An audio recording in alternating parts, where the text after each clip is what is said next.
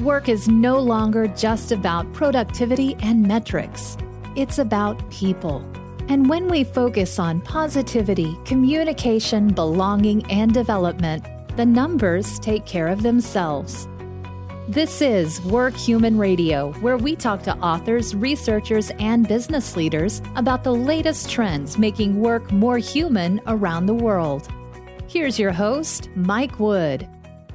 Welcome back to another Work Human Radio. My name is Mike Wood. I am your host, and I have a special guest today. It is National Suicide Prevention Month, and I have a special guest, Tara Greeley, who's with us. Tara, can you tell everybody kind of who you work for and what you do? Sure. I really appreciate the invitation to come chat with you, first of all. So I'm the area director for the American Foundation for Suicide Prevention in Massachusetts. We oversee the Massachusetts Board chapter, as well as all of our fundraising events, advocacy initiatives, support and outreach to survivors of suicide loss and those who struggle. And we fund some amazing research as well, both locally and at the national level, in addition to providing prevention education for suicide prevention as well. That's wonderful. You just gave a presentation to the Work Human office here in Framingham, and we actually beamed it to the office in Dublin as well. But you mentioned that suicide is the 10th cause of death in terms of like the most common in the U.S. Why do you think that is, and what can we do to kind of help people? Like, what's an easy thing for our listeners to do to if they think somebody might be contemplating suicide?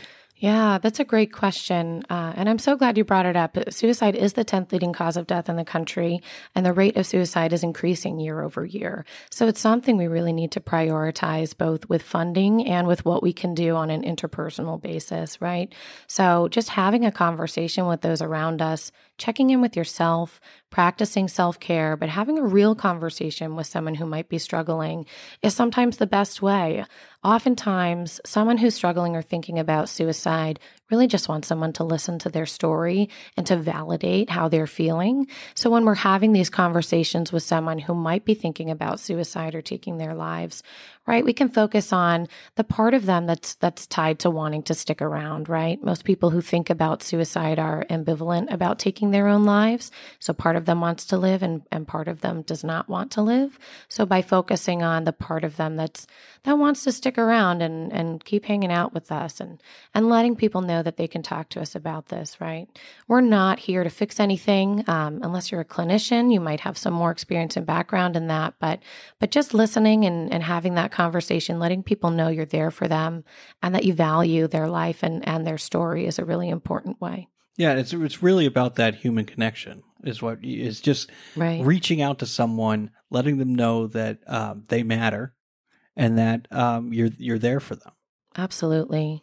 Yeah. Letting people know that they're important and that you value them being here is such a vital part to this fight and this community building that we're doing in the suicide prevention space. You never know when just checking in with someone could make their day or potentially save their life, depending on what point in their lives they're at, right? If they're in that crisis point and you just are thinking about that person and you reach out to check in, that can have an amazing impact on that person's life. So a lot of times I hear with suicide that people always say, oh, that person seemed fine, that they were happy, and that what are some warning signs or things to look out for if someone might be contemplating suicide?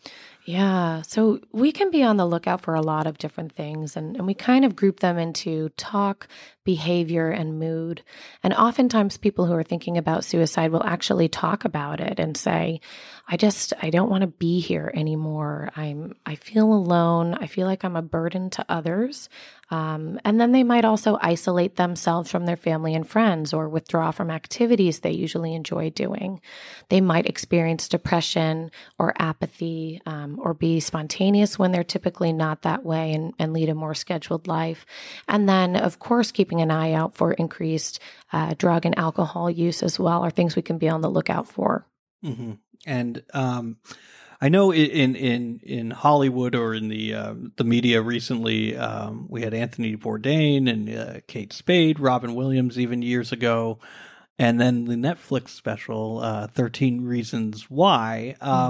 It's been in the news. Like, how do you go against what let's say kids could be seeing, Anthony Bourdain, Right. exactly. Right. Yeah. So, I mean, specifically with 13 Reasons Why, AFSP as an organization, we're not particularly on board with the entire message that series has shared, mostly because we've recognized some unsafe language and messaging in that series. But we actually worked as an organization with 13 Reasons Why and Netflix to remove a particularly triggering scene from the first season, which was just completed.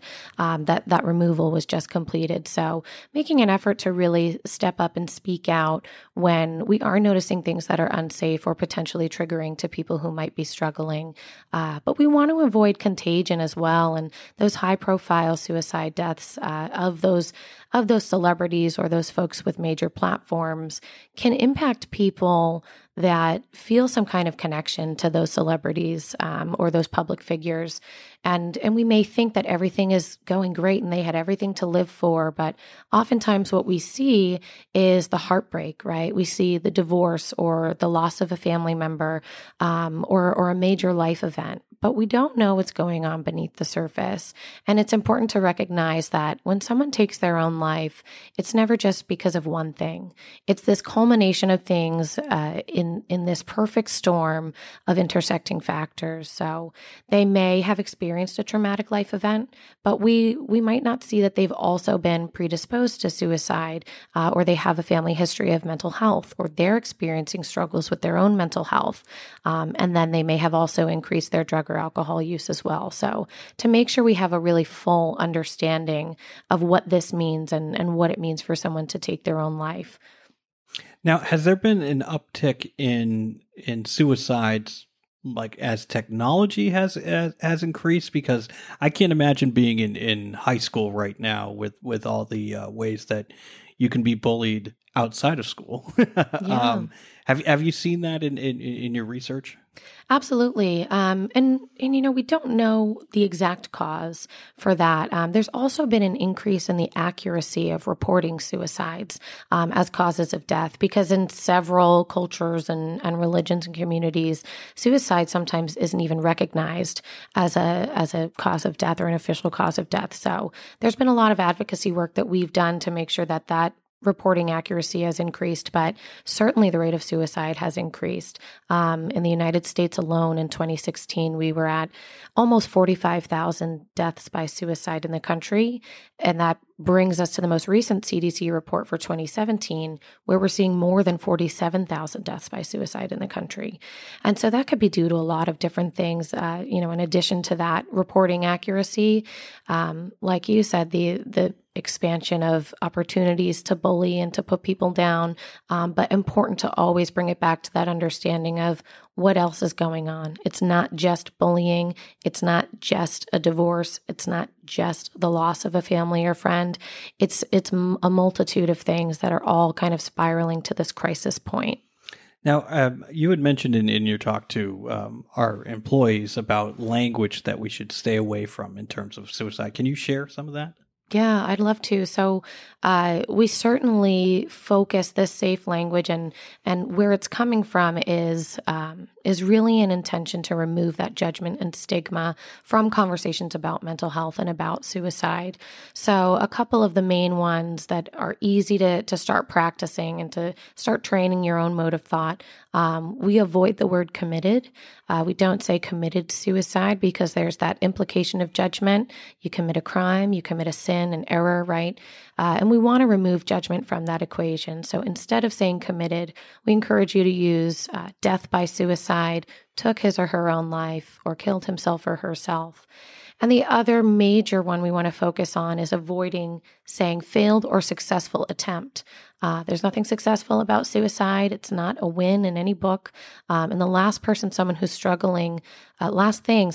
struggling may want to hear is that they failed at something else. So we just say they made a suicide attempt. We sometimes say death by suicide or completed suicide. Now, if you think someone might be contemplating suicide or you yourself might be contemplating suicide, is there a number that you can call? I believe you shared one. Yes, absolutely. You can call the National Suicide Prevention Lifeline. It's 1-800-273-TALK or 1-800-273-8255. Or you can text the crisis line at 741-741. And both those platforms are available 24/7, really well-trained receiving staff on the other end of the phone. There's also a veterans option for the Lifeline number as well, which you'll be directed to if you do call in and would like that kind of support. Right. Well, thank you for joining us for a very special edition of Workhuman Radio. She is Tara Greeley. And where can people find you if they want to, get in touch? Yeah, visit afsp.org. If you'd like to get involved with our chapter, you can go to afsp.org/Massachusetts. I invite you to check out more information and also to join us at our Boston Out of the Darkness Walk on October 26th at City Hall Plaza. Great. Well, thanks again. And to our listeners out there, take care of each other and have a great week. If you want to see business leaders, culture keepers, and industry experts come together to share the latest research and ideas for making work more human, you need to be at Workhuman Live in 2020, May 11th through the 14th in San Antonio. Visit workhuman.com to see the full lineup of speakers and reserve your spot in the #1 conference of 2020.